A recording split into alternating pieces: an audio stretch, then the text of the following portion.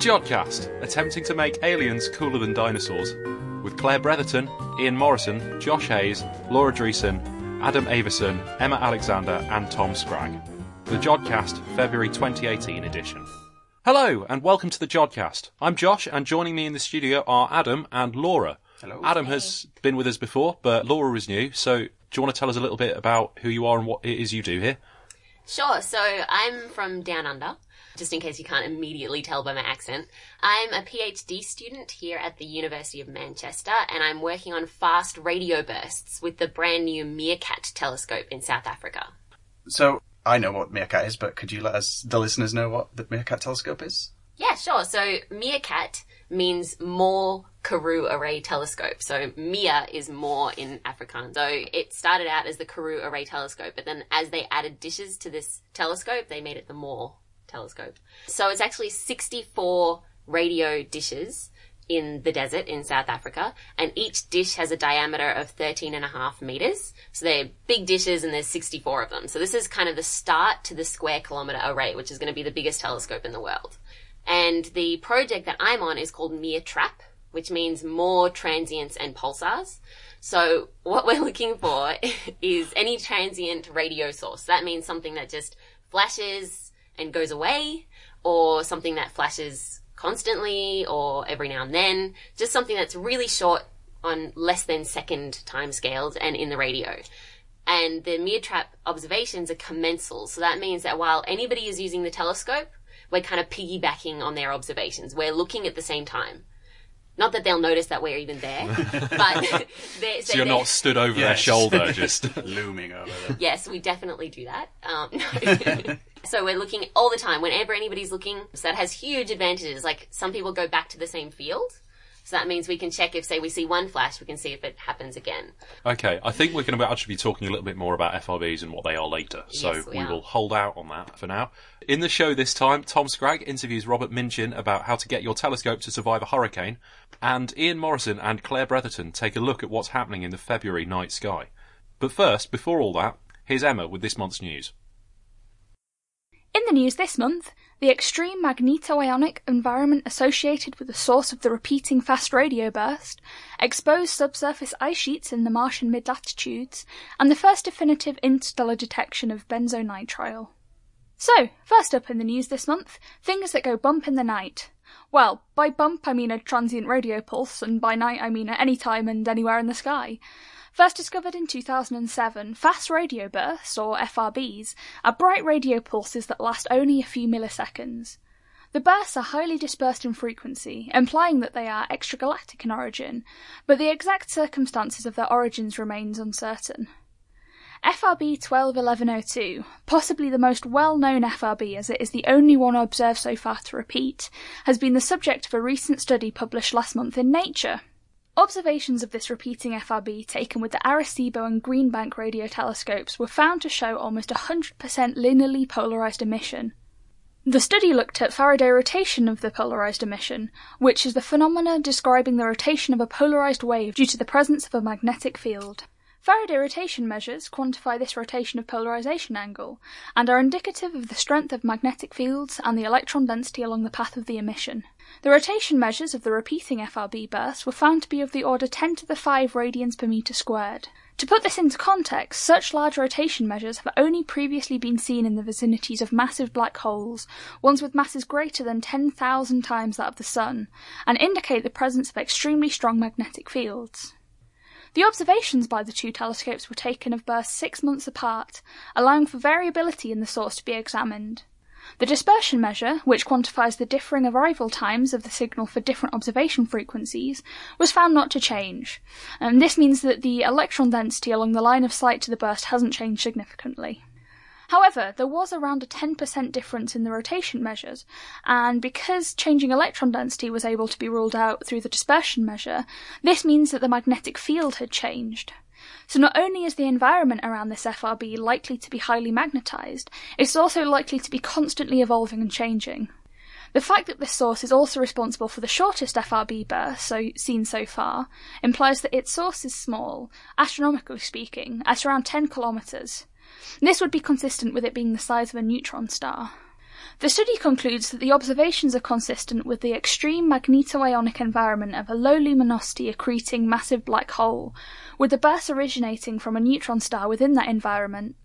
It could also be due to a young magnetar in a supernova remnant or a pulsar wind nebula. With this discovery, we are hopefully one step closer to understanding these mysterious transient radio phenomena. I chatted to Daniele McKilley, one of the lead authors of the paper, who summarised the main findings of the study. Fast radio bursts are one of the most interesting astronomical sources detected in the last years. In this interview, I will talk about my recent publication on the only fast radio burst that repeats, that permitted us to study the environment of the source for the first time. In this study, we studied for the first time the environment of a fast radio burst, finding surprising extreme condition around the source. And you can hear more from Daniele in a longer interview that will appear in a later episode. Next up, we look a bit closer to home, within our own solar system in fact. A study published in the journal Science details observations by the High-Resolution Imaging Science Experiment camera on NASA's Mars Reconnaissance Orbiter. Researchers found thick, exposed deposits of ice beneath Mars's surface in faces of eroding slopes at 8 sites. These icy deposits of relatively pure water ice can give us insights into the history of the Martian climate, in addition to being more accessible to potential future exploratory missions to Mars. It has been known for some time that shallow ground ice existed on the surface of Mars, and that there are larger icy deposits at its poles. But these newly found thick underground sheets are different to what has been seen before, and offer a new insight into our planetary neighbour. And finally, also appearing in the journal Science, the detection of benzonitrile in the interstellar medium. For decades, astronomers have been puzzling over the existence of faintly glowing infrared light that is observed throughout the universe. It was thought that this glow was due to a class of molecules called polycyclic aromatic hydrocarbons, where here aromatic refers to the molecule's ring-like shape. However, until now there was no evidence that these molecules existed in space. The study used data from the Green Bank telescope to detect telltale signs of benzonitrile, a chemical precursor to polycyclic aromatic hydrocarbons.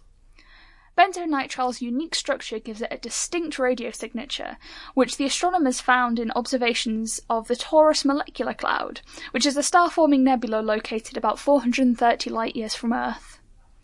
This cold molecular cloud wouldn't be the first place you'd think to look for benzonitrile, however, as it is thought to form around hot, evolved stars. Its abundance was also 4 times that what would be expected from chemical models, so there is still much more to learn about these mysterious molecules. That's it for the news this month. Back to the studio. Thanks for that, Emma. And now Tom Scragg interviews Robert Minchin about how to get your telescope to survive a hurricane. Hello everyone, I'm Tom Scragg and I'm here today with Dr. Robert Minchin from Arecibo Observatory. So welcome. Thank you, Tom. It's great being here with you today. Okay, I understand you've been to Manchester before and worked at projects at Jodrell Bank? Yes, I have. I visited the city centre of Manchester here for a couple of meetings. The IAU meeting back in, 2000, when I was a postgrad in Cardiff. And then I came over here when I was in Arecibo for the 50th anniversary of Jodrell Bank meeting. Also used the Lovell telescope out at Jodrell Bank quite extensively for neutral hydrogen surveys for galaxies, particularly when I was based down in Cardiff. Did you actually get to come and use the telescope as in the sense of being here and taking the data on site, or is it please go and look at this and then give me all the data when you've done it? Well, this was definitely the first of those. We were up here, we actually brought some equipment over from Australia where there was a parallel project going on at the Parkes telescope in New South Wales, and we installed equipment at Jodrell Bank. We worked out how to control the telescope, or interfacing our equipment, our control system, which had come from Parkes, with the Jodrell Bank drive system. Well, when I say we, that was mainly done by Christine Jordan out at Jodrell. And we drove the telescope. We sat on site, either staying in the barracks out there, for want of a better word for the place where visiting astronomers stay, or in local B&Bs sometimes. Well known for being very cold in the middle of winter. I actually, at one point, wandering back, it must have been about this time of year, and Jodrell was covered in snow, and I walked back across from the telescope to the quarters in the middle of the night, must have been about midnight, put my key in the lock, and it sheared off. Oh, dear. And so I had to find the security guard. It was about 0 degrees, snow on the ground, and fortunately he was able to get some pliers and work the key out of the lock and issue me with a replacement key there and then in the middle of the night. Otherwise, I guess I'd have been sleeping in the control room or something. You'd think it'd be a long time ago, but that must only be, 2000? That'd have been about 2000-ish, yeah. So those were the days when astronomers used to be on site. And I guess Jodrell Bank is not as remote as some sites, some observatories. No, certainly not. I mean, we used to have people flying down to Arecibo to use the telescope there quite regularly. The first time I used Arecibo, I flew out there for 2 nights of observing and then flew back again.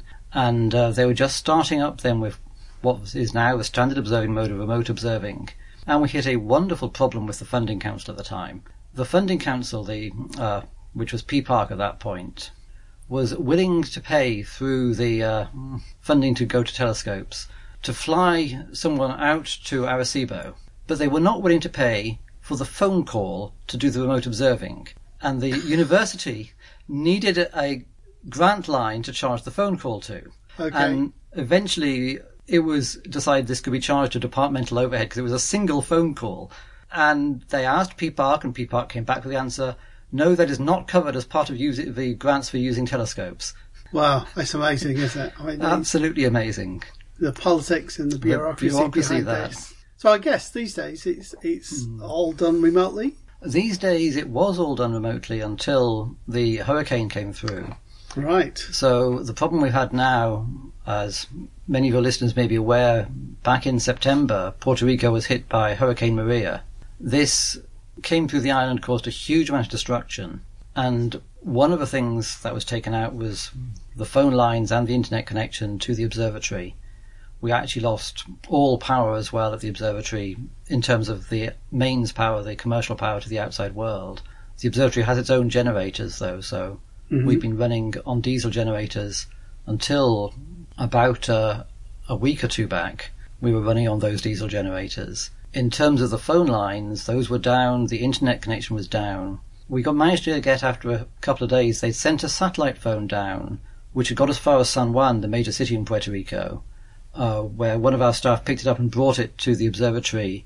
And so within a week of the observatory, we were back communicating, but only via satellite phone. Now, the interesting thing about satellite phones, of course, is they work at the radio frequencies. In fact, I think this one is in L-band, quite close to where we study the pulsars and my work in the hydrogen line. This means it does not work inside our shielded buildings. And so to use this satellite phone, you had to go and stand outside, normally with a large umbrella, because in Puerto Rico it's either very, very sunny and you're getting sunburnt, or it's having a tropical downpour. Sometimes both during the course of a single phone call. Oh, right. So it took a while. I think it was 9 days after the hurricane came through, we actually were first able to move the telescope enough to actually track a source, make a detection of a pulsar. We didn't go back straight away to doing full observations though, partly because, as I say, we were running entirely on diesel power. The government kept telling us it wasn't in short supply, the problem was the distribution, but it doesn't matter if it's in short supply, not in short supply at the docks, if it's in short supply where you actually need it. So the distribution was very rightly prioritising places like hospitals, and a radio observatory comes somewhere down the list, and so we weren't sure of our diesel supply and keeping the generator running. So we went into putting the telescope in, fixing it in position and doing a drift survey. We actually have a drift project that runs looking for pulsars just by parking the telescope and letting the Earth's rotation sweep it across the sky. And so then we only need to move it once a day, and then we can turn the motors off and just leave the telescope parked there. And that obviously uses up less diesel than moving the telescope around, tracking sources and things like we normally do. Okay. So we ran in that mode for a bit over a month, and then we slowly returned to doing our normal tracking observation mode after that. But, and this is where it links through to the remote observing, without the internet connection being reliable, we couldn't actually connect remote observers to connect through to the telescope and run it. So instead, they've been producing command scripts and sending them. We have a low bandwidth internet connection, and so we can get them on during the times when that's working properly. And it's got better. Initially, it was working very slowly. Sometimes it would stop entirely. So they can send these command files, and our operators can then run those, and then they can call our cell phones from their satellite phones when things go wrong. I think we all forget how, maybe not fragile, but how the links are in some of the technologies that we use. I mean, a simple, presumably copper wire running down the hill to the local telephone exchange takes a major international facility offline or into a very reduced mode of operation for a long time. They got the telephone connection back, but not the internet connection a few weeks back. And before that, we set up a radio link internet connection, similar to what was used for Merlin back in the old days out at Jodrell. Slightly ironically, this is a C-band link in one of our observing bands. So it's actually hidden. There's a number of hills. The site is up in the hills, and so it's actually, the transmitter isn't pointing over the telescope. It's actually on the far side of a hill from the telescope. We don't seem to cause major interference, not saturating the receiver, and it's in the C-band Wi-Fi bands, which are not an area we can observe anyway because of the bad interference from home domestic Wi-Fis most of the time. So there are a lot of homes around the telescope? There are quite a few homes and houses around there, and a number of people actually use these C-band links because the cable television, which doesn't come all the way up the mountains, so up in the mountains where we are, people who've got internet are often actually using C-band microwave links for their internet. But this is a 50 megabyte per second link as opposed to the sort of 100 gigabyte or whatever it is we can have normally. So you feel the effect. Yeah, absolutely. And so people can upload their files.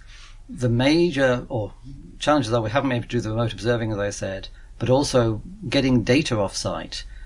We're used to just transferring data over the internet in this day and age, and of course, big projects like a pulsar observing can take data, sort of 10 nanosecond intervals, and huge amounts of data. And so, how do we get this off-site? We've actually gone back to people sending us disks by FedEx. We're transferring data onto those disks and putting them back into FedEx and sending them off to people. Again, a very old-fashioned. What seems an old-fashioned way of doing it now. But it's probably 5 years ago, 10 years ago, at the most, since it was superseding. Yeah. One of the issues, of course, is we now have new back-ends which take more data, and it used to be the computing power wasn't there to produce this amount of data, and all that computing power is still there, just the internet connectivity is gone. So in the old days when we had lower bandwidths and we used to ship things by often tape in those days, we would have had much less data because the computers just couldn't generate that much data. Yep. If you wanted 10 nanosecond data, you had a small bandwidth, and now we've got 10 nanoseconds over 800 megahertz bandwidth or something, and it's this huge quantity of data. Yeah, I mean, as you go down the scale, as you get smaller and smaller intervals, it needs more data. The converse is, of course, you're getting better resolution or finer resolution. Yeah. So that's why it does it. But yes, we're talking orders of magnitude of increases in data. You mentioned earlier about tracking sources. Now, Arecibo's a fixed bowl in a valley. Yep. So the tracking of a source is done by adjusting the receiver, if I get this right? So yes, the dish itself is a spherical dish. And the reason it's spherical is that means when you look at it, you're always seeing the same curvature. And there's two different ways you can track something on a spherical dish, or two different optical methods you can use, really. They all rely on moving the focus cabin around. And so we have two focus cabins on the telescope, one on each side. If you think of what Arecibo looks like with sort of a big arc, and there's things on both sides of that arc, and that arc goes essentially from 0 to 20 degrees on each side, and so we can actually track things down, or we can go to a zenith angle, as we call it, of 20 degrees, essentially down to an elevation of 70 degrees, and so we can track things. Most sources we can track for a couple of hours, Now, the two focus cabins we have, one has a big long line feed hanging off it. A spherical bowl, unlike the normal parabolic dish you have on almost every other telescope, which has a single focus point, a spherical dish has a line of focus, and a line feed is a way of sampling that and phasing everything up mechanically. In some ways, it's an analog phased array feed and brings everything up in phase to a receiver at the focus cabin. The other one we have is the Gregorian dome. That was put up in the 1990s as part of a major upgrade at Arecibo, and that uses secondary and tertiary reflectors, which have been their shape very carefully calculated by computers to actually create a point focus, which we can then move different receivers onto, and that's where we get the wide bandwidths that we can use for the pulsar science particularly. Again, the wider the bandwidth, the more data, but the more information you can glean from what you're observing. So, is Arecibo the only telescope in the world with that particular design, with a movable observing cabin? So, it's the only one for many years. The FAST telescope in China has a similar design. They're moving their cabin around, but also they haven't gone for this optical system that we have of either having a line feed or reflectors. They actually deform their primary dish away from being spherical and form a parabola pointing at the point on the sky which they want. And so, in some ways, they are steering a parabola and steering a focus cabin with it. So it's sort of a hybrid of what Arecibo does and what other telescopes do, which is something that you couldn't really retrofit to Arecibo, but it's certainly challenging engineering concept. Yes. And of course, at the moment, they are working through the challenges of getting it commissioned. There are people from Manchester involved as well, so yeah, it's certainly a fascinating concept. But just to push that a little bit further then, so most of the big telescopes in the world, most of the big radio telescopes for that matter, are steerable dishes. Mm-hmm. So you have a huge chunk of metal that you move around. It sounds easier to move a focus point around to point at different sections of the sky. But obviously if it's hundreds are done one way and only one or maybe two now are done with a movable cabin, there's trade-offs there that are not obvious or not that I don't know about anyway. Well, one of the trade-offs obviously is about how far down from the zenith you can go. With Arecibo we can go about 20 degrees. FAST goes further but still doesn't get down to the horizon. The Lovell telescope, though, you can point at the horizon. We did discover when I was using it, if you point at the horizon over Manchester, you get an awful lot of RFI and not an awful lot of astronomical signal. Apparently there's a lot of people living in Manchester doing a lot of things that cause RFI. But you can actually point the Lovell telescope or the Green Bank telescope right down to the horizon, and so cover everything you can see with your eyes. You can see with the Lovell telescope. You can see with the Green Bank telescope. Okay. Whereas with Arecibo, we can only point in that cone, which sweeps out about a third of the sky, but that's substantially less sky than the other telescopes. The other trade-off, though, obviously, is you can make a much bigger dish if you don't need to move it. Yeah. And so there is this balance between, do you want steerability, do you want sensitivity? And, of course, if you want both, you need to move to probably a large number of dishes rather than a big single dish, which is where you get a design like the square kilometre array, which will hopefully be coming online in the future. And yes, I know Manchester's very involved in that. Yes, because we host the headquarters and we have lots of teams and postdocs and students working on applications for the SKA. Yeah. So, yeah, it's always seems to be about 10 years away is the comment I've heard, but that's probably the case with a lot of big projects, certainly international projects. You mentioned Cardiff before, so you did a PhD at Cardiff. How did you end up at Arecibo? So I did a PhD in Cardiff and a postdoc position there after I finished my PhD. I was actually working on a neutral hydrogen survey down in the southern hemisphere with Parkes, as I mentioned before. That was a project Cardiff was involved in through Professor Mike Disney, who was my PhD supervisor. And I also became involved in a neutral hydrogen survey at Jodrell Bank at the same time. And just at that time, Arecibo was just installing what we call a multi-beam receiver. This was the receivers we'd used for these surveys down in the southern hemisphere. We had a 13-pixel receiver, which to people used to digital cameras sounds like a very small number, but if in radio astronomy for many years 1 pixel was all you got and you just liked it. We had a 4-pixel receiver on the Lovell telescope, and Arecibo was building a 7-pixel receiver, or the Australians were building for Arecibo, in fact, a 7-pixel receiver called the Arecibo L-band feed array, or more commonly known as Alpha, from its initials. Ah, right, okay. Yeah. And so they were starting up a whole bunch of H1 surveys, neutral hydrogen surveys that is, and that was the field I worked in. So I applied to go there for a postdoc working on these surveys, and they said, sure, we'll have you. And so I went over there essentially to search for galaxies, looking, instead of for their stars, looking for their gas. And I ended up still there. Oh, this is what, 12 years later? 12 years, yes. It was 2005 I went there. So my postdoc finished 2008. This turned out to be a really bad time on the job market. Although I applied places, I actually ended up staying at Arecibo. They were very happy for me to stay on there.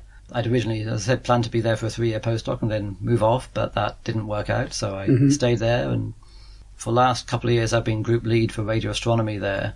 So enjoying it still, I hope? Enjoying it. It's been challenging the last few months with the hurricane coming through. And yes. There's been a lot of work getting back online, contacting the observers, letting them know about things, organising for all these scripts to be sent, trying to troubleshoot problems with the scripts and problems with trying to work out how to fix problems with the telescope. Okay, I mean, obviously it disrupts a lot of major international programmes, with the telescope being unavailable and then the disruption thereafter. So it must be quite a challenge trying to manage all of that. Yeah, so some of the disruption, there's pulsar monitoring programs which normally want to come on every few months, and I think people at Minchin are involved in some of these, but major ones like the NanoGrav, the North American Nanohertz Observatory for Gravitational Waves, normally observe fairly regularly, and they were unable to do so for a couple of months. One advantage of pulsars, of course, is that if you can detect it, you can time it, and so we didn't need to get the absolute calibration of the telescope back before we could start doing pulsar science again, because for almost all pulsar science, you're interested in seeing the pulse and timing it rather than measuring how big that pulse is. Yes. And this obviously means we could go and do that as soon as we could get the telescope back and in motion. So essentially almost as soon as we could get that diesel supply. And one of the other challenges we have is the telescope platform is pulled down into its position, into the focus position, by cables going down from the corners of the big triangle. Arecibo has this triangle which the things sit underneath, and the corners have lines going down under the dish to concrete blocks on the ground, and there are motors on those to pull the telescope down, keep it in the focus position. Okay. And that underneath area got flooded, and we lost some of the control cables to those tie downs, as we call them. So keeping the telescope in focus became challenging. We actually, I ended up a week after the hurricane strapping a kayak to the roof of my car, and driving up the mountain with a kayak on the car, with everyone along the road looking at me with mouths agape saying, what on earth is this crazy person up to? Driving a kayak around after the hurricane. And actually it was brought up there so they could go underneath the telescope into a flooded valley underneath. And wow. They paddled the kayak around, taking electronic equipment in the kayak to the bottoms of the tie downs so they could refit bits down there. And so it wasn't completely crazy. Obviously a good reason for doing it, but wow, I mean the flooding must have been quite severe, and again that's just due to the storm that came through? That was due to the hurricane, and then we often get some flooding this time of year, but we have a pump under the dish that runs and pumps it out. Unfortunately, after the hurricane, the pump itself was submerged, and so we couldn't turn it on until the water dropped and that took over a month for the water to drop far enough. We had to wait for it to just drain naturally. We don't really know how much rain we got. The rain meters say something like almost a meter of rain fell. I think the actual from the Hurricane Center at NOAA, the American equivalent of the Met Office, they think it was probably about half that in our area, which is still a large amount of rain.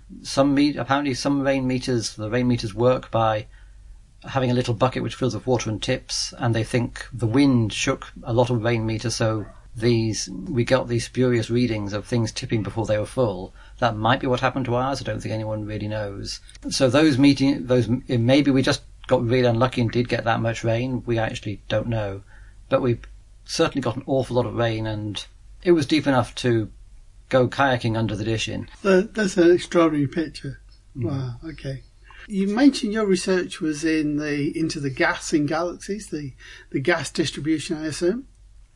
So do you want to can you tell us a little bit about that? Yeah, so essentially, ever since my PhD, I've been involved in neutral hydrogen surveys. This is looking for the gas in the galaxies using the 21 centimetre line.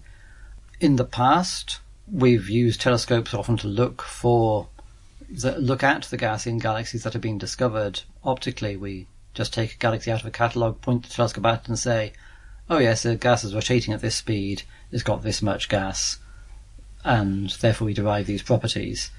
What I do is slightly different. We're normally doing what we call blind surveys, so we don't know in advance what we're going to see. We actually survey a whole area of sky using these multi-beam receivers, these multi-pixel receivers, and we find the sources. We make up a data cube of right ascension, declination, and as the third axis, the velocity, which is the frequency of the 21 centimetre line, redshifted. And of course, in astronomy, the velocity, when you're working in extragalactic astronomy, is a indication of the distance because of the Hubble's law of the expansion of the universe. And so we can then use this to map where we see neutral hydrogen sources inside clusters. We've seen with Arecibo, and in fact we saw with Jodrell, some gas inside, say, the Virgo cluster that doesn't have optical galaxies associated with it. There's no optical counterpart. You wouldn't think of pointing a telescope there unless from just the optical.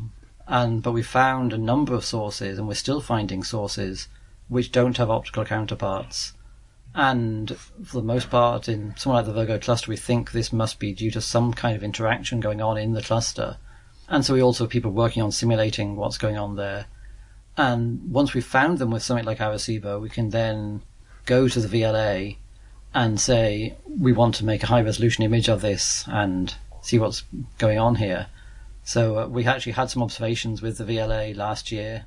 Okay. I was meant to be working on them in the autumn. I didn't get round to it because we had a hurricane instead. That's a distraction. Yeah.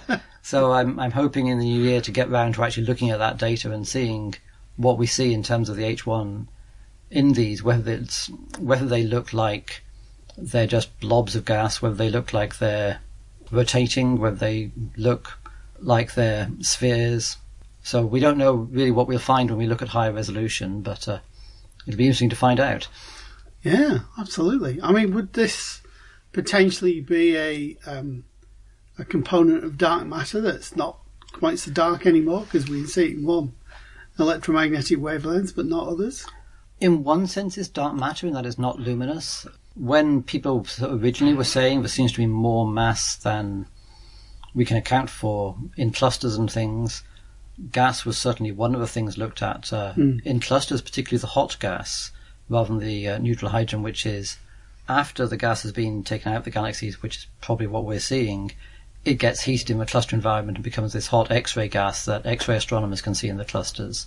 This doesn't account for, though, when things like WMAP and other mapping of the cosmic microwave background, I think, require the dark matter to be non-baryonic. So this is still baryonic matter. It's ordinary matter like we're made of. The hydrogen essentially is the fuel that goes into the stars that then becomes the heavier elements that make us up. So the actual dark matter that we talk about in cosmology is non-baryonic. So it's not made of ordinary protons and neutrons and electrons. It's something weird and funky. Good description. As accurate as any we've had. I don't know if we can say anything better than weird and funky when it comes to what the dark matter particle might be. Yeah, there's something there. Quite Yes. what we don't know. At all, we don't know. No. But, okay.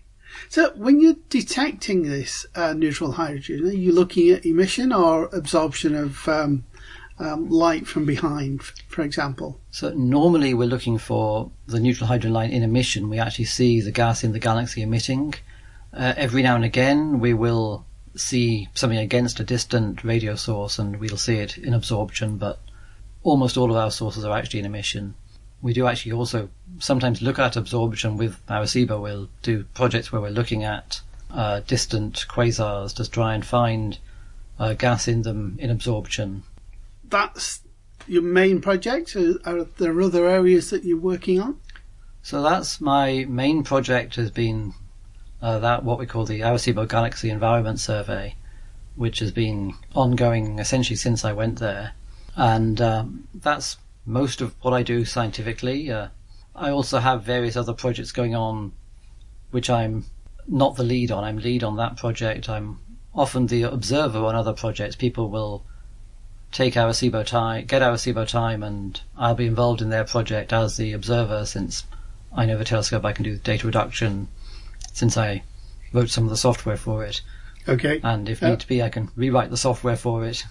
Okay, so as long as as well as the people doing the theory and requesting the observations to find particular information, there's obviously a team of people that are involved in actually generating the data, making the observation, not just pointing the telescope, but like you say, if you're rewriting software, then it's different analysis, different data storage, potentially different kinds of information that's being captured. Yeah, and so a lot of our observers do their own observations, but particularly in neutral hydrogen, it's often optical people who want the neutral hydrogen information, and will often collaborate, sometimes with me, sometimes with other Arecibo users who maybe aren't based at the telescope, sometimes in North America or Australia or wherever. They'll just find a local person who knows Arecibo and collaborate with them on doing the observations. How do you get time on Arecibo? So, From a personal perspective, of course. well, so yes, thank you. Arecibo is an open skies instrument, and so anyone anywhere can apply for time on it, at least for time funded by the US federal government. And all applications, we have 2 application deadlines a year. At the moment, those are in September and in March, which the September deadline was also fun this year. We managed to slip it in between 2 hurricanes. So the applications come in, they get sent out for review by referees. So essentially it's a peer review process. The referees give grades. We have referees who are specialists in pulsar astronomy, non-pulsar astronomy, and then for the other fields of a telescope, for planetary radar and for the aeronomy, the atmospheric, space and atmospheric sciences, who are normally looking at the Earth's ionosphere. And we send out proposals to these referees. We get their comments back with comments and, in fact, grades. Then we schedule the ones which got the best grades. Okay, seems reasonable. Points make prizes. And as I say, there's anyone anywhere can apply for this time. There's no US only time on Arecibo. Yeah, there was some news articles earlier in the year about Arecibo potentially being closed. Is that at least that scenario at least being pushed back, or hopefully not going to happen? So the NSF announced a few weeks back that, having carried out a thorough review, they're going to be continuing science operations at Arecibo at a reduced funding level and seeking partners to do that. What we don't know at the moment is who the partner is going to be, and so, or what funding model they might follow for that. We didn't even get to talk about planetary radars and the ionospheric studies that you do at Arecibo. Maybe another time. Well, thanks very much for coming today and taking the time to talk to us. Thank you. Okay. It's been great to be here again. Thanks for that, Tom. Now we come to my favourite part of the show, where we fit in all the other bits. So this is the odds and ends. Adam, you are up first this week, so what have you got for us? So you emailed on Friday or Thursday and said we should probably have an alien theme. And what I really wanted to talk about was a really great book I'm reading about Ziggy Stardust and David Bowie's character, but that's not really astronomy. But I mean, that we can I have a tenuous link. I have a tenuous link because this is about life on Mars. So a team from McGill University in Canada have developed a low-weight and, importantly, low-cost instrument platform, as they call it, to detect and analyse microorganisms in extreme environments. And those extreme environments are akin to what you can find on Mars. So if you're looking for sort of extremophile, things that live in very inhospitable regions on Earth, you have the problem of you have to take a sample and then you have to return it to the lab to see what's going on within your sample, which is sort of time-consuming, costly, and at risk of contamination when you're on Earth. If you want to try and do something similar from another planet, say Mars, it's even more costly, time-consuming, and contamination is way, way more probable. The alternative to that is to do all your tests in situ, but that's usually costly because you have to lug all your kit there. So what this team have done, have developed this thing that they've called the Life Detection Platform, which can take samples of soil, culture any microorganisms that are there, detect if there is activity, and then sequence the DNA and RNA of the sample. So the important thing about this detection platform that they made is it doesn't require a lot of power, and it uses this modular miniaturized instruments thing, so you can fit it nicely on a mission to another planet. So to test this, they've taken it to the high Arctic in Canada at 70-something degrees north, about 900 kilometres south of the North Pole, so that bit of the top of Canada where it's just all islands. And what, the bit that looks like it's trying to escape? Yes, exactly. Yeah. And they managed to successfully culture a sample of microorganisms that live in there and sequence their DNA. So this is just sweet. Just been published in the Frontiers of Microbiology, led by Dr. Jacqueline Gordile. Ah, yes, a journal that we all subscribe to. Well, it's lucky that this was flagged up on some other, some astronomy-related things. I've never spotted it, but now that they've proved that it works and it's sort of like a proving concept, then they suggest that in the introduction to the paper that this could be fired off and used on Mars and Europa. Have they got any particular missions in mind? Like, 'cause there's the Mars Exo rover that's going soon. I didn't see that. Okay. I don't think I think it's probably too late in the day for that, but maybe in the next couple of missions. So that's really cool. So you can do all your tests in situ and just beam results back rather than having to. That's really cool. I'd be really worried if I was a microbiologist, actually, because it sounds like they've just replaced me. It doesn't have to just be used on Mars. You could just sit in your office in wherever you work and send a drone out with your kit, drop it, do all your experiments while you're nice and warm. None of this Arctic. Yeah, this is true. Don't go there. Yeah. So what's extreme about Mars' environment? Because Matt Damon managed to live there for ages.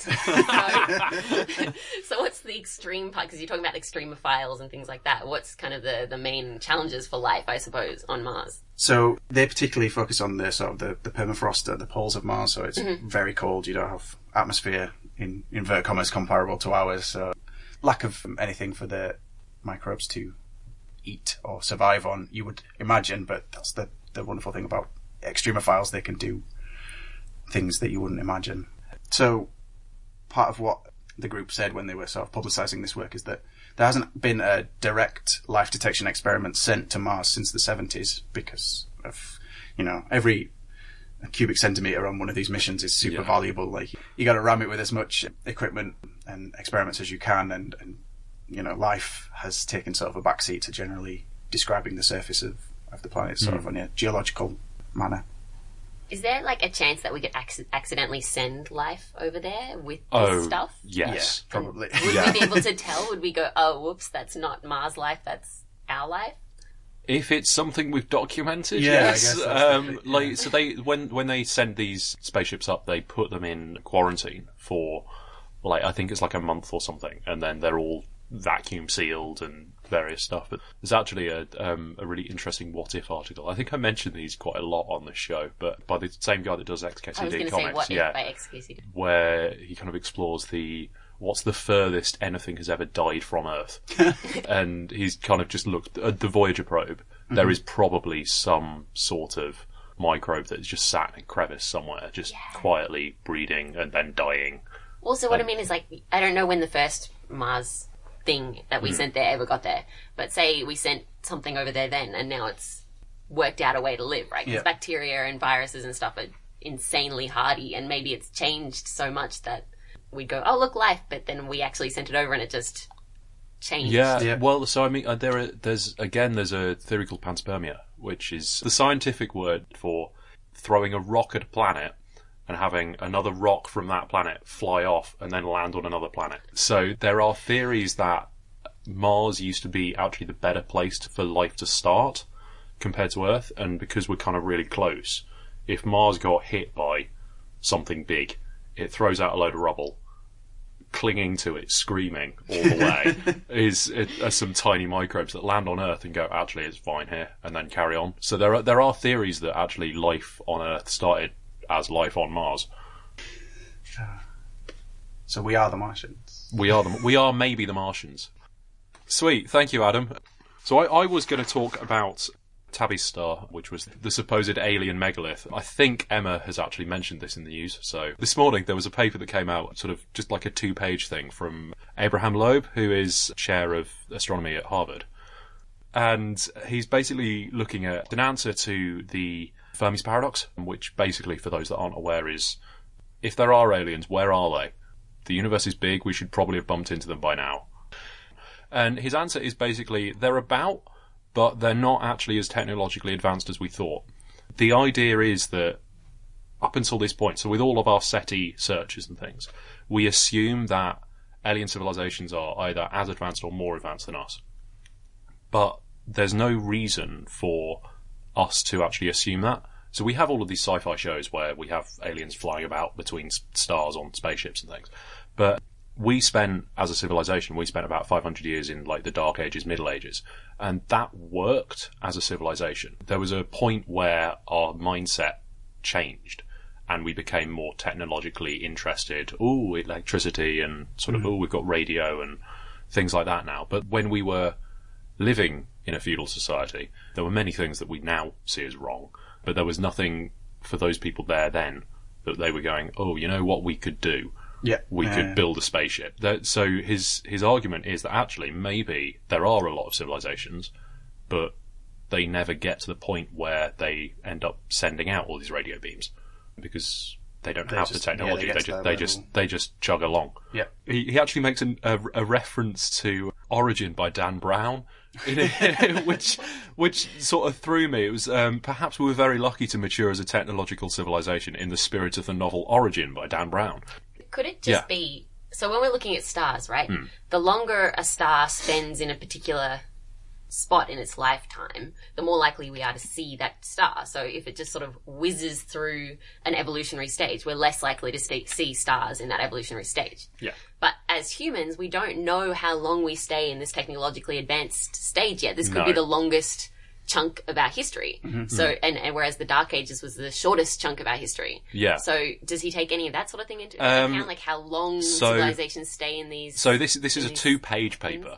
But, and kind of he sort of vaguely touches upon it. Like it's sort of more a thought experiment rather than a full-on exploration of it. But like what you've touched on there on the longevity of different phases is the L term in the Drake equation.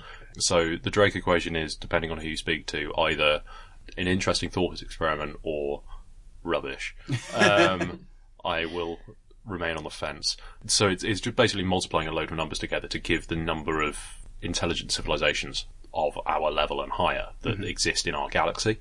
And it sort of involves multiplying things like the number of stars, the fraction of those that have planets, how many Earth-like planets there are, how many of those go on to develop life, how many of those become intelligent. And like all of those, a lot of those numbers are kind of known. Some of them are vague. And then right at the end, there's how long these civilizations will hang about for, which just introduces like an error on the order of like 6 or 7 magnitudes. Yeah, it's just the error bars shoot off the graph in both directions. So I haven't repeated this, but about 6 or 7 years ago, I trawled through like the NASA and ESA numbers and tried to just basically contrive the biggest and smallest numbers I could from legit sources.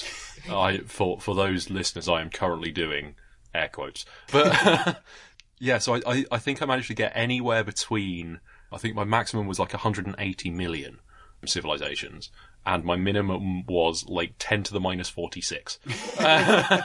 Which basically says we're probably alone and probably also shouldn't be here. But yeah, like I find this as a concept really quite interesting, because it means that you end up having to use things like Breakthrough Starshot, and that's our only way of finding these civilizations, is to actually physically go there. Okay, so that's what Breakthrough Starshot is. Yeah, so Breakthrough Starshot is the micro... Yeah, so it's the idea of basically getting like a postage stamp, firing a laser at it from Earth, like putting the postage stamp in space. It's made of not paper. I'm going to go into light sails in a bit, actually. Oh, wicked, right. Watch this space. But fire a laser at it and throw it off into the direction of everywhere, and hope that someone finds them and it finds something interesting. So I suppose my problem with this as well is, even if we are assuming that they are more technologically advanced than us, does it make sense that we then would have encountered them actually? Because if they're anything like us, do we even want to contact other alien civilizations? Maybe they're so self-aware that they're like, oh, maybe we don't want to talk to the other ones because they're not very nice. So, or maybe they decided that it's better to not, even because they don't know how nice the other civilizations would be. So maybe they've decided instead, they've gotten more technologically advanced, but they've shut themselves off. Or they've got their own prime directive, right? Yeah. Well, it's looking at like this paper that Adam had to edit me, Fiona, and Niall talking about. Oh yeah. So we were discussing sort of alien civilizations a few episodes ago, and one of the stages of life that they kind of defined was you go from like single cell to multicellular, and then to small tribes, and then you get to the point where you end up with big tribes, but you're all still on a planet fighting, which is kind of where we are. So like we as a civilization spend far more time throwing stuff at each other, to the extent where I wouldn't trust us with the rest of the universe. But if we get to the point where we can stop throwing things at each other, maybe then we can be let off the proverbial naughty step and set out into planetary politics. You never know.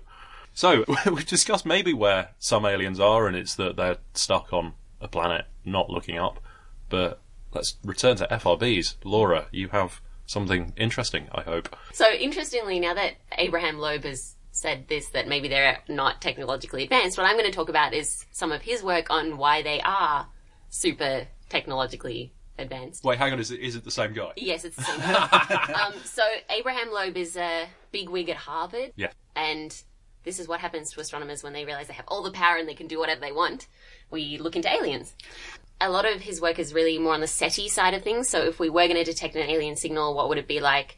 What would be the ultimate frequency that an alien would be using, for example? But I'm going to talk about fast radio bursts. So a little bit of background first on fast radio bursts, because it's what I will be looking for very soon once Meerkat is actually turned on. A fast radio burst is a really short, really bright flash of radio light. So they last for a couple of milliseconds. And from the properties of these fast radio bursts, we can tell that they're really far away. So up to 10 to the 9 light years away from us. How can you tell that from... So it's something called dispersion measure. So when light travels through free electrons, so these are electrons that aren't attached to another atoms and protons and things, so they're just electrons that are just floating around, they actually slow the light down, which sounds a bit strange. But at different frequencies, we see this effect to more or less extent. So at a higher frequency, the light arrives earlier. And as we go down lower frequencies, the light arrives later. And this relation is a quadratic. So we know this relation really well. And by working out how many free electrons there are between us and a source, it's a sort of hand-wavy measurement of how much stuff is between us and the source.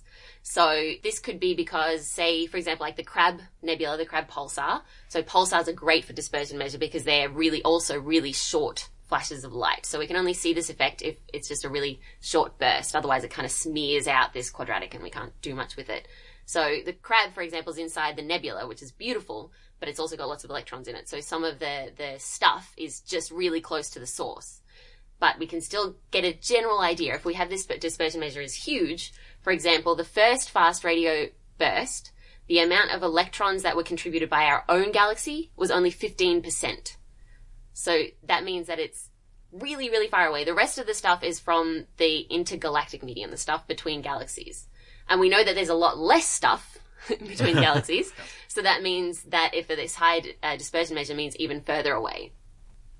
So the dispersion measure is a really useful tool for us. And it's also a way to tell that something is actually from space instead of just someone opening a microwave door before the cycle has stopped, which is peritons, which I would recommend looking up because my friend Emily Petrov is the one who discovered that those were actually microwave ovens.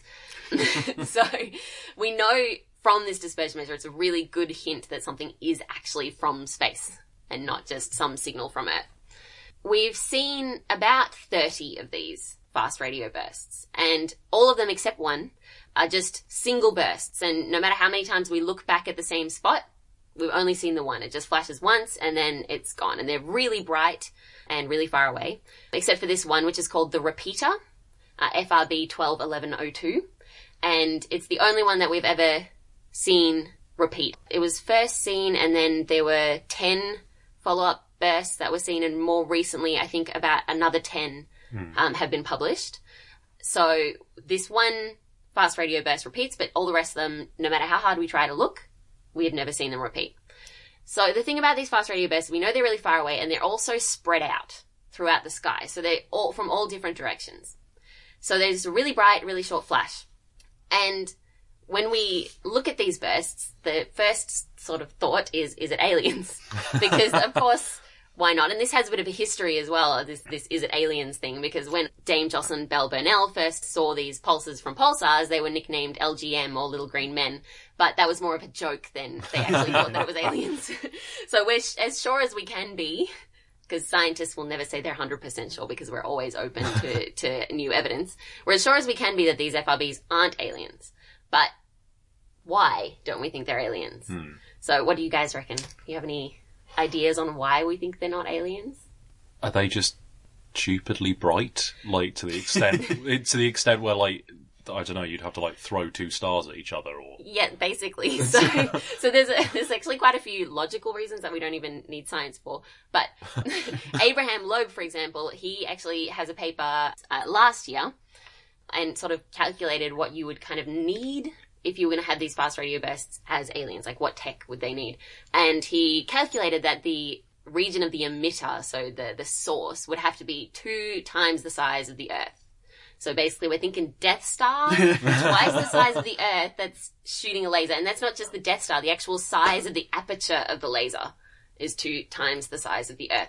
So it has to be, and also a crazy amount of energy, and you somehow have to not melt your civilization as you're doing this. How has he calculated the size that's needed? Because, like, surely that requires really fine localization of the bursts on the sky. How well localized are the bursts? Well, so the repeater is the only one that's been localized, because if we have a flash that goes off in, say, the size, so usually our detectors for these are roughly the size of the moon or a bit bigger. So you see a flash somewhere in the size of the moon, and there are, I don't know how many, but a lot of galaxies fit inside the size of the moon. If you think of the Hubble Ultra Deep Field, which I would recommend looking up if you haven't ever before because it's beautiful, there's heaps of galaxies just in this tiny space, which is like a dot on the moon. And if you take the moon, there's just heaps of stuff in it. So we don't know where they're coming from. But you don't actually need that, because we know how long these bursts last for. So if you think of a torch, right, it has quite a wide beam, and the beam, that if you shine it on a wall, it takes up quite a large area. And the torch itself, the light, is, you know, a decent size. But if you take a laser and it's this tiny point on the wall, and you also note that the area where the light is coming from the laser, is quite small as well. So it's a sort of similar principle. Okay. How long does this flash last for? And how wide is it, I suppose? And that can give you a hint on how, and then use equations and things. And that tells you how wide the emitting region is. And that's how we sort of also, pulsars and things like that, the emitting region is quite small because they also have really short bursts. So you can actually work it out, but it's still huge, and it takes a whole heap of energy. And then you think, but why would an alien be using that? Yeah, like Death Star. Death Star. Like, we've seen Star Wars, we know why. You're right, it must be Death Star. So it's a lot of effort for a one-shot thing, right? Well, yeah, or even just a few. And where are you getting that energy from? So Abraham Loeb is talking about as using a star, basically harnessing the energy from a star, which also is like Star Wars, but that's like a Dyson sphere, or yeah, exactly. So that he actually does mention that you could have a Dyson something, Dyson swarm. Yeah, I think it's something like that. Sphere for something like this. But I mean, there's a few ideas of why we would even see a signal from aliens, and it could be, say, a transmitter or like a beacon for other civilizations. But again, why would they do that? But also, these fast radio bursts are what we call wideband, so they cover a wide frequency range, and the frequency structure is weird. So they're not all the same frequency structure. So some of them are brighter at one frequency, and the next one will be brighter at a different frequency. And they've got a really weird shape, I suppose, in the frequency domain. So if I was going to do a transmission or something, why would I make it this weird frequency shape? If I was going to try and just connect to anyone, you would think that maybe I'd make it bright at quite a few frequencies rather than some weird blobby shape, or I would just make it really narrow band like we do with our radios here on Earth. Why would I make it wideband? That's not really a normal thing if you're trying to contact someone. So yeah, for SETI broadcasts that humanity's always thought about, it's always some weird frequency so that it's obvious that it's not natural, or it's got some weird frequency shape across a or there's putting it just straight in the hydrogen 21 like the 21 centimeter line. If you encode like a regular pattern in that. Oh yeah, okay. Because it's sorry, have no, I stolen exactly. your thunder? No, that's exactly right. Because even if we make it a weird frequency pattern, we kind of make it a pattern as opposed to just some weird blobby shape, and everyone's different. So all of these fast radio bursts, while we do detect them usually at a similar frequency, because a lot of our telescopes observe at something called L-band, which is 1.4 gigahertz, and that's because it's good for pulsars. So we usually see them there, but they all have weird, different frequencies, shapes, and they're not something that we would consider to be man-made, because you would expect some pattern to make it obvious that it's not natural, or some useful shape, not just some random. Like a smiley face. Yeah, exactly. Or if we were talking about pushing some stamp-sized thing out into space using light, so this is the kind of other main idea, is something called a light sail.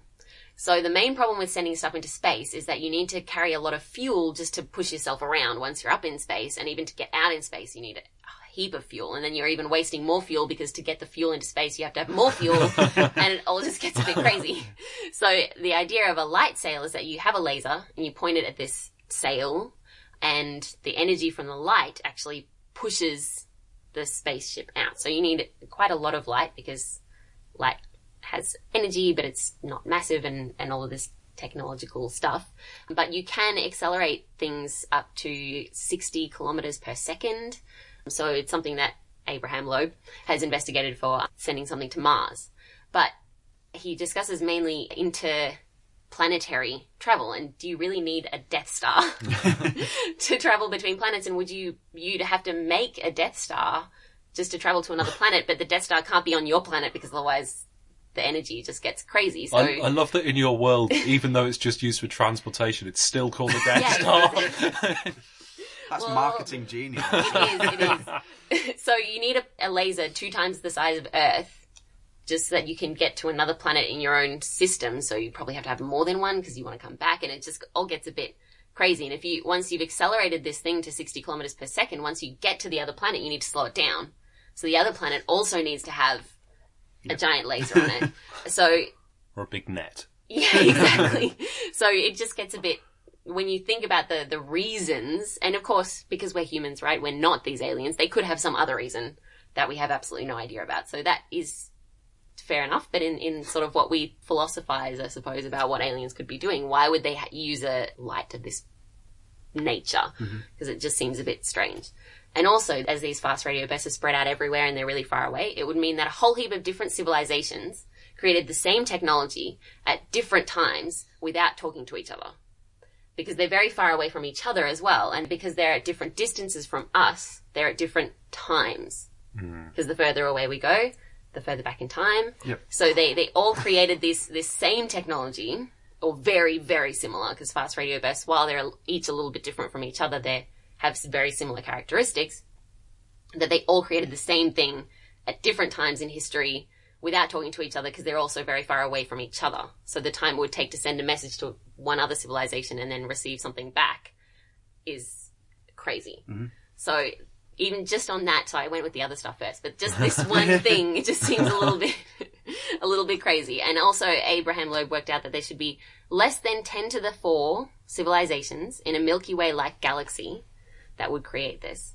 But less than 10 to the 4, are you already talking about errors a bit there, Josh? Yeah. That's a lot. Yeah.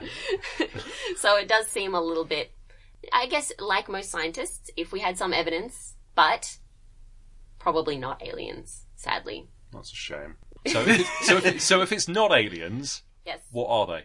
That is an excellent question. So when they were first discovered, well, when the first one was seen, there was a lot of arguments about whether it's even in space at all, but that we're cool on that one now. But there are usually a lot more theories than there are observations of these things, though we are getting closer because every time we observe one, we get a little bit more information and even just a little bit more statistical information. So some of the things, the more crazy things are white holes, reconnecting cosmic strings. But there are also the ones that are sort of the top contenders. So we have this problem where we have this one repeating one and the rest of them don't repeat. So does that mean that they all repeat, but we just have only seen this one repeat, or that there are two populations? There are repeating ones and non-repeating ones. So you kind of have to come up with theories that will cover those possibilities. So we have things like merging neutron stars, where when they merge, we kind of think maybe they'll just stick around as a object before they collapse into a black hole. And when they do collapse into a black hole, we'll see some light come out. Or a giant pulse from a magnetar, where a pulsar is a rotationally powered neutron star. A magnetar is powered by its magnetic field, so it's magnetically powered. Oh, like a dynamo or something. Yeah. So they can have really bright super bursts, and so maybe something like that. Or a burst from a magnetar that kind of powers the nebula around it, and then light comes out. So there's a lot of different theories. These would all be objects outside our own galaxy, or these are objects within our galaxy that, because of the stuff around them, makes it look like they are? No, so we They definitely have to be extragalactic. Well, definitely is a bit strong, but they are more than likely to be. Yes, they're more than likely to be extragalactic. That type of object happening in another galaxy somewhere else. Yes, exactly. Yep, but it could, I mean, just like anything, it could happen in our own galaxy as well. But taking the current rates, we expect about one fast radio burst per 300 years. In a galaxy. Yeah, or in a Milky Way-like galaxy. So that means, there's a chance that we just won't see it for ages. Okay, so we haven't seen something equivalent on a local scale. So we've never seen anything like it in our own galaxy, because it would have to be crazy bright. Yep. Like if it was pointing in our direction, we would definitely see it. We would notice. So we don't think we've seen one in the Milky Way, and we're pretty sure they're outside of our galaxy, because to have such because I talked about how much stuff there is, to have so much stuff around something in our own galaxy kind of means that would the light even get through the stuff? Because once you get too much of a concentration of, let's say it's like a cloud, once it gets too thick, just no light comes through. So there are a few theories that kind of take into account that maybe they could be galactic, so it's not totally discounted. But every time we see a new one, and recently, so the reason I'm really talking about this is because recently there was a new result about the repeating fast radio burst, about the environment, and maybe that it's linked to something to do with the black hole because of the polarization of the burst that we saw. So we're getting more information all the time, but we don't know. Fair. So one last question. So you mentioned the theory that they were merging neutron stars. Mm-hmm. Have any gravitational waves been correlated with an FRB, or like any link between the two? Not so far. So there was reasonably recently the neutron star merger that was detected by gravitational waves, which was amazing. But unluckily, no radio telescopes were pointing in that direction. So there's also a lot of discussion about how soon after the merger that we'd actually see the light. So there was the gamma ray burst associated with it, but that's usually when we see these things, you see the shorter wavelengths arrive first, and then the longer wavelengths come a bit afterwards. So there was some pretty good follow-up, but we still just we weren't pointing in the right direction at the right time, unfortunately. But that's something good about Meerkat, is that it has a very big field of view, and it'll just be looking around all the time. So if they do keep seeing these neutron star mergers in gravitational waves, hopefully we'll be able to say whether or not an FRB happened.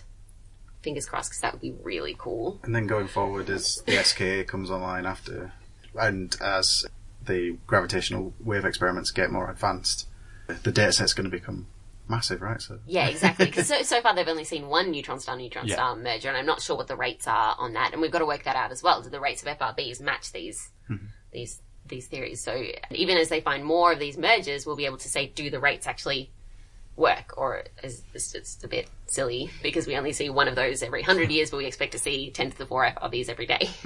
So that sort of thing. But every time we see something like this, we add to even just the statistics, and then we can narrow things down all the time. So I think even recently, some of the theories that I just mentioned, some of them are actually cut out recently because of some observations. Okay. This is a field that changes all the time. I get at least one paper notification every day about something new about FRBs. So you've got to really be on your toes to keep up with this stuff. Excellent. So Laura's just been talking about stuff that we don't know where it is in the sky, but there are things that we can predict. And so here's Ian Morison with this month's Northern Night Sky.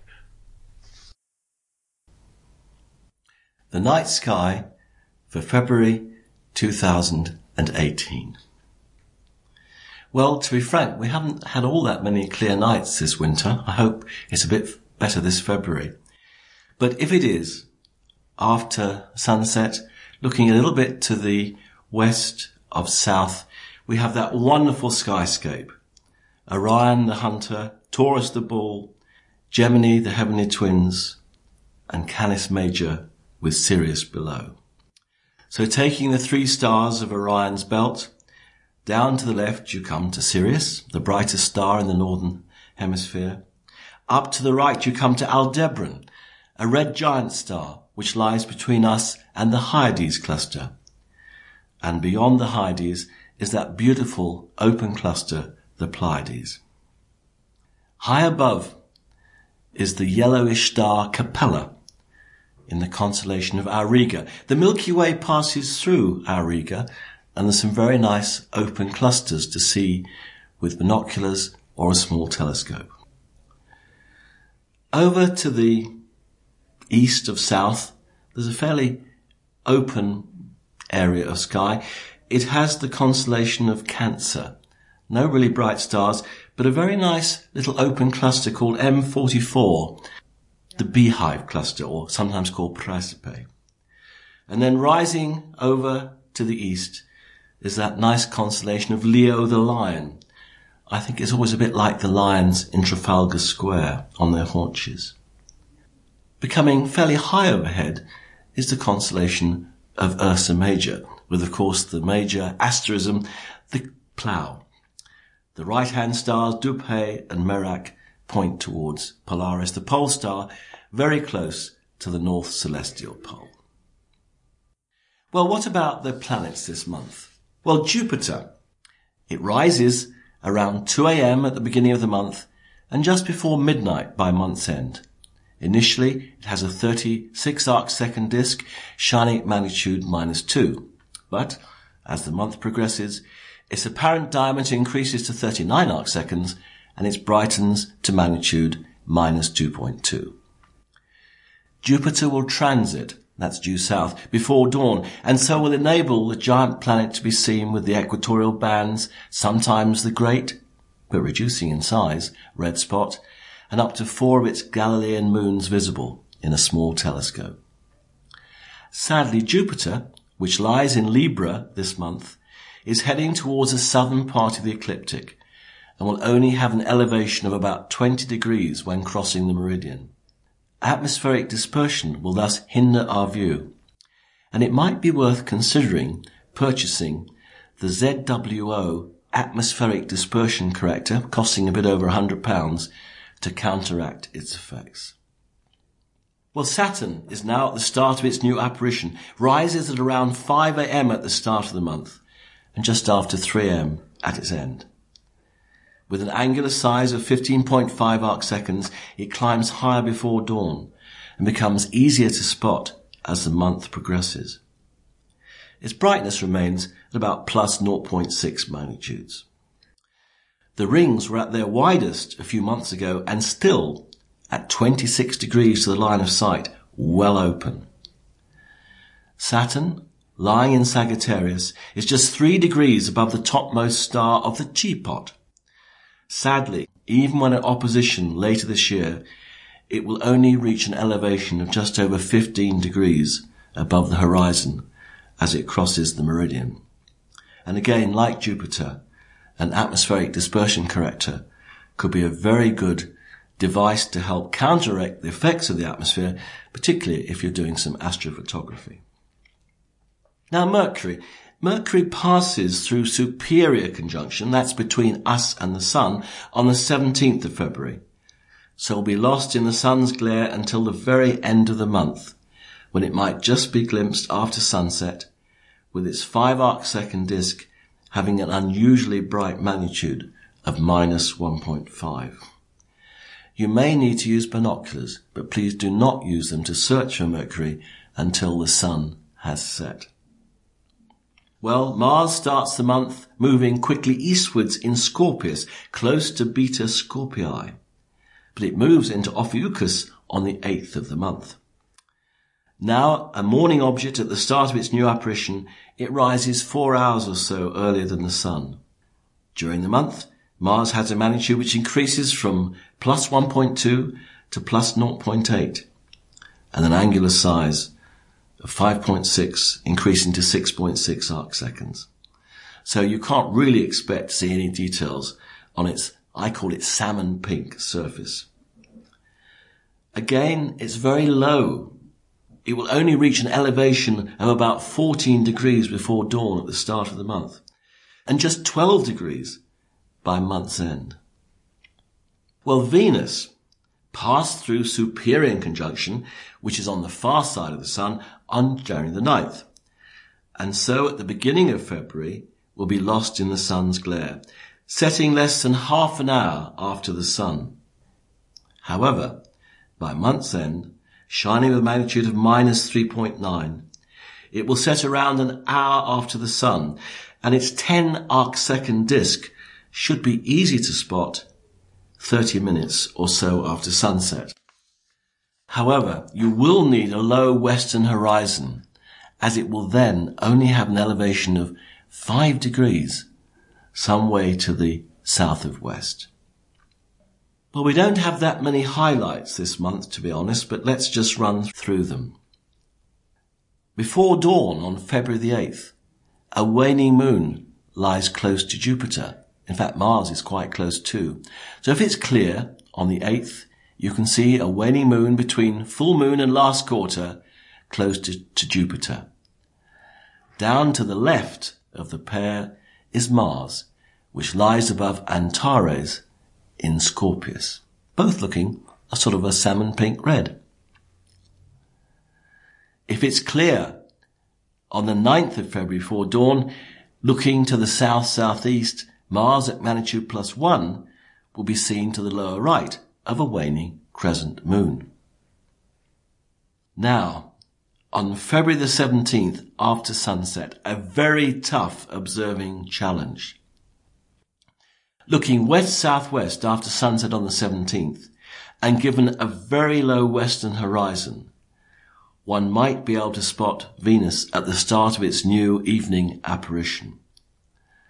A very thin crescent moon, just 2 days after new, will be seen up to its left, and you might be able to spot Earthshine. Again, binoculars may well be needed, but please do not use them before the Sun has set.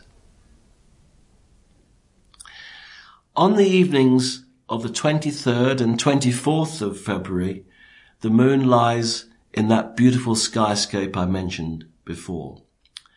The moon coming towards first quarter will pass through Taurus and Orion. On the 23rd, it lies close to Aldebaran, which is a red giant star lying between us and the Hyades cluster. And then a day later, on the 24th, it will lie above Orion. I usually give an object or more on the moon to look out for. I quite like looking at the moon, actually, and imaging it. On the nights of the 6th and 22nd of February, the Hyginus Rill lies close to the terminator.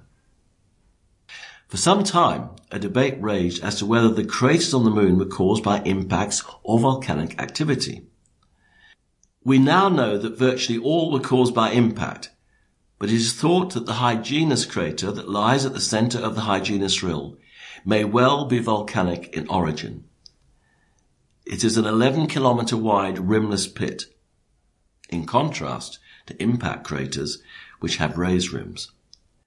And its close association with the rill of the same name associates it with internal lunar events. It can be quite easily seen to be surrounded by dark material. It is thought that an explosive release of dust and gas created a vacant space below, so the overlying surface collapsed into it, so forming the crater. Well, let's hope we do get some decent clear nights to have a last lovely views of that beautiful skyscape around the constellation of Orion. And let's head down under from where I come from, and we'll listen here to Claire Bretherton tell us about the night sky when you're upside down. Kia ora, and welcome to the February Jodcast from Space Place at Carter Observatory in Wellington, New Zealand. The month begins with a total lunar eclipse, when the moon moves completely into the Earth's shadow. Whilst the penumbral phase starts shortly before midnight on the night of January the 31st, totality begins at 1:51 a.m. on the morning of the 1st of February and lasts until shortly after 3 a.m. Unlike a solar eclipse, which is only visible from a very specific path along the Earth's surface, a lunar eclipse is visible from anywhere on the night side of the planet. Whilst the Earth blocks all direct light from the Sun, some light passes through the Earth's atmosphere and is bent or refracted towards the surface of the Moon. Light with shorter wavelengths towards the blue end of the spectrum is scattered more strongly, so only the redder light gets through, giving the eclipsed Moon a telltale reddish glow. Whilst New Zealand won't see it, some parts of the southern hemisphere will also experience a partial solar eclipse this month on the morning of the 16th NZ time. From parts of Chile and Argentina, the moon will cover some 25% of the sun's disk, whilst from Antarctica around 49% will be covered. Orion is now high in the north after dark, with Sirius or Takarua, the brightest star in our nighttime sky, even higher.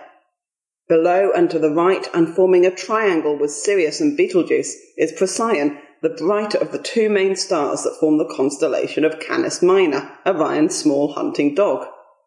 Procyon is the 8th brightest star in the nighttime sky, and like Sirius, at 9 light-years distant, is one of our Sun's nearest neighbours at just 11 light-years away. Also like Sirius, it is in fact a binary system, with a 1.5 solar mass primary and a faint white dwarf companion. Just over a third of the way between Sirius and Procyon in the constellation of Monoceros is M50, a pretty heart-shaped open cluster of stars visible in binoculars.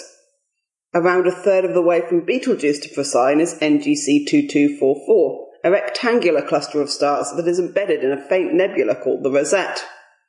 Whilst the cluster is visible in binoculars and small telescopes, the nebula is more of a challenge and is best seen in long-exposure photographs. Below Canis Minor sits another pair of stars, Castor and Pollux, marking the heads of Gemini, the twins. Pollux, the higher and brighter of the two stars, is the 17th brightest in our night sky. It is about 35 light-years away from us, whilst Castor is in fact a sextuple star system located 52 light-years from Earth. Nearby to Eta Geminorum, at the foot of the twin of Castor, is the open star cluster M35, covering an area almost the size of the full moon. Under good conditions it can be seen with the unaided eye as a hazy star, but binoculars or a wide-field telescope will reveal more detail and are the best ways to view this lovely cluster. Next to Gemini is the faint zodiac constellation of Cancer, the Crab. At the centre of Cancer is a lovely open cluster of stars known as M44, Praesepe, the manger, or the beehive. At magnitude 3.7, the cluster is visible to the naked eye as a hazy nebula and has been known since ancient times. It was one of the first objects Galileo studied when he turned his telescope to the skies in 1609.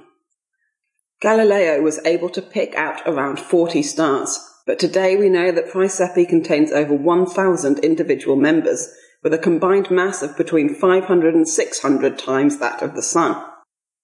As one of the closest open star clusters to our solar system, M44 is a great target for binoculars or small telescopes, which will easily reveal a number of individual stars within it. Higher and to the east of Canis Major is Puppis, representing the poop deck of the great ship Argo, which we explored last month. Inside Puppis are two lesser-known Messier objects, M46 and M47. Messier 46, also known as NGC 2437, is a rich open cluster at a distance of about 5,500 light-years away. It is estimated to contain around 500 stars, of which around 150 are of magnitude 10 to 13. Estimated to be only 300 million years old, this is a young cluster and a lovely sight in binoculars or a small telescope. Astronomer John Herschel described it in his general catalogue of nebulae and clusters of stars as remarkable cluster, very bright, very rich, very large, involving a planetary nebula. This planetary nebula, located near the cluster's northern edge, is NGC 2438. A planetary nebula is formed when a low or intermediate mass star comes to the end of its life, ejecting its outer layers into space as a glowing shell of ionized gas. Whilst NGC 2438 appears to lie within the cluster, it is probably just a chance line-of-sight effect, as the radial velocities are quite different.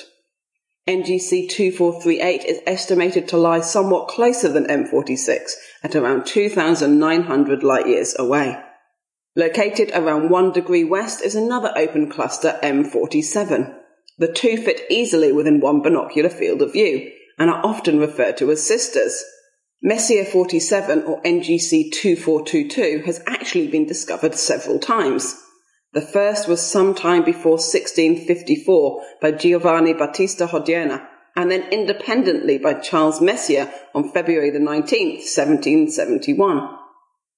William Herschel also independently rediscovered it on February the 4th, 1785, and it was included as GC 1594 in John Herschel's General Catalogue of Nebulae and Clusters of Stars, the precursor to Dreyer's New General Catalogue in 1864.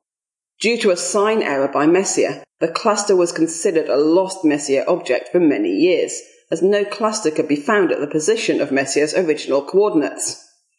It wasn't until 1959 that Canadian astronomer T.F. Morris identified that the cluster was in fact NGC 2422 and realised Messier's mistake. M47 lies at a distance of around 1,600 light-years from Earth, with an estimated age of about 78 million years. It is described as a coarse, bright cluster containing around 50 stars, scattered over an area around the same size as the full moon in the sky. It is bright enough to be glimpsed with the naked eye under good observing conditions, but best viewed with binoculars or a small telescope. There are a couple of other excellent binocular targets in Puppis, including open cluster NGC 2477, a wonderful rich cluster of over 300 stars described by American astronomer Robert Burnham as probably the finest of the galactic clusters in Puppis, along with its neighbour NGC 2451, both located close to the second magnitude star Zeta Puppis. Also known as Neos, this blue supergiant is one of the hottest, most luminous stars visible to the naked eye. It has a bolometric or total luminosity of at least 500,000 times that of the Sun, but with most of its radiation emitted in the ultraviolet, it is visually around 10,000 times brighter. It is also one of the closest stars of its kind to our Sun, at a distance of around 1,080 light-years. Our evening skies are still bereft of bright planets. Jupiter is the first to rise at around 1 a.m. at the start of the month. Mars follows shortly afterwards, and the two are joined by Saturn around 3:30 a.m. You may spot Mercury briefly at the start of February, rising in the dawn twilight around an hour before the Sun, but it will soon disappear from view as it heads back towards the Sun and into the twilight. By month's end, Jupiter has moved into our evening skies, rising at 11 p.m., Mars around 12:30 a.m. and Saturn by 2 a.m., making a diagonal line down the eastern morning sky. After 8 years at Space Place at Carter Observatory and being involved in the Jodcast for almost as long, I'm moving on to a new role in February, and so sadly this will be my last Southern Skies section. It's been a great pleasure bringing you a little taster of our wonderful New Zealand stars over the past few years and some of the amazing stories within them. I wish you clear skies and all the very best from the future. So farewell from me, Claire Bretherton, and the team here at Space Place at Carter Observatory. Thanks for that, Claire. And now on to the feedback. We've had a Christmas card from Vincent, who says, "To the Jodcast team, wishing you all a great Christmas and all the best for 2018. Thank you for another year of excellent, informative, engaging and enjoyable podcasts. Jod on, Vincent." Thank you very much. That's going up on our wall. The wall's looking nice and full as well. Yeah, we've got loads. It's fantastic. We should probably put a picture up, actually. Yeah, yes. Yeah, there we go. Right, we're going to actually use some of our social media. So we've got actually a lot of feedback this episode. So go, Adam. So yeah, we'd like to say thank you to Howard Leverens and Philip Lariche for letting us know that the RSS feed was broken. So that meant that you guys got no December Extra or January show. So we're sorry about that. We've now diagnosed the problem. I can't remember what it was, but it was something I just repeatedly had to type in the same command until it worked. All right. It's just some repeating work, and then so we will make sure that doesn't happen in future to the best of our capabilities. But thank you for letting us know. So we also got an email, I think it was, from Virgil Anderson, who had a question about our content and was wondering who he could speak about any questions that he has. And this is a really great question. And he has sort of the right idea, but you can go onto our general feedback form on the website. Or if you want to ask about astronomy with an astronomical question, it can go to the AAA section further down on the website. Ask an astronomer. So both of these are available at jodcast.net/contact. Okay, and then on Facebook, Anne Stone has said thank you to Professor Tim O'Brien for his detailed answer to the question on stellar motion in globular clusters from our December Extra episode.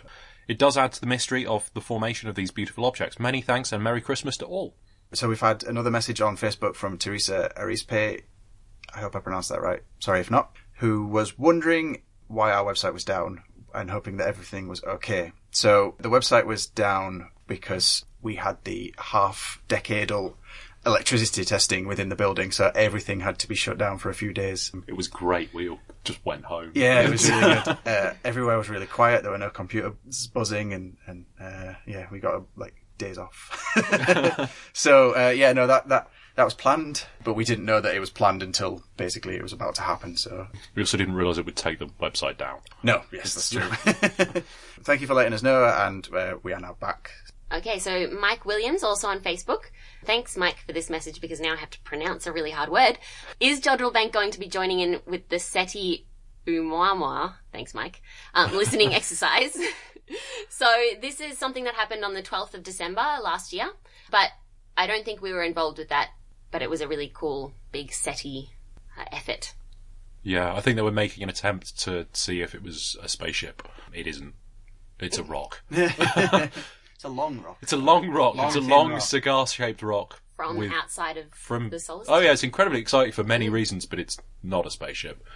I was just wondering, was the Lovell under maintenance at that point? Oh, the Lovell is always under maintenance. No, it wasn't, because it had been observing this really cool Periastron event. Okay. There was a pulsar coming into Periastron with a giant star, and we're going to see, I don't think it's anything about it that's published yet, but to see what happens as the pulsar goes into the dust and stuff around the star. Oh, cool. Because it was getting really, really close to a star at Periastron. It's useful having a radio astronomer actually on the show, isn't it?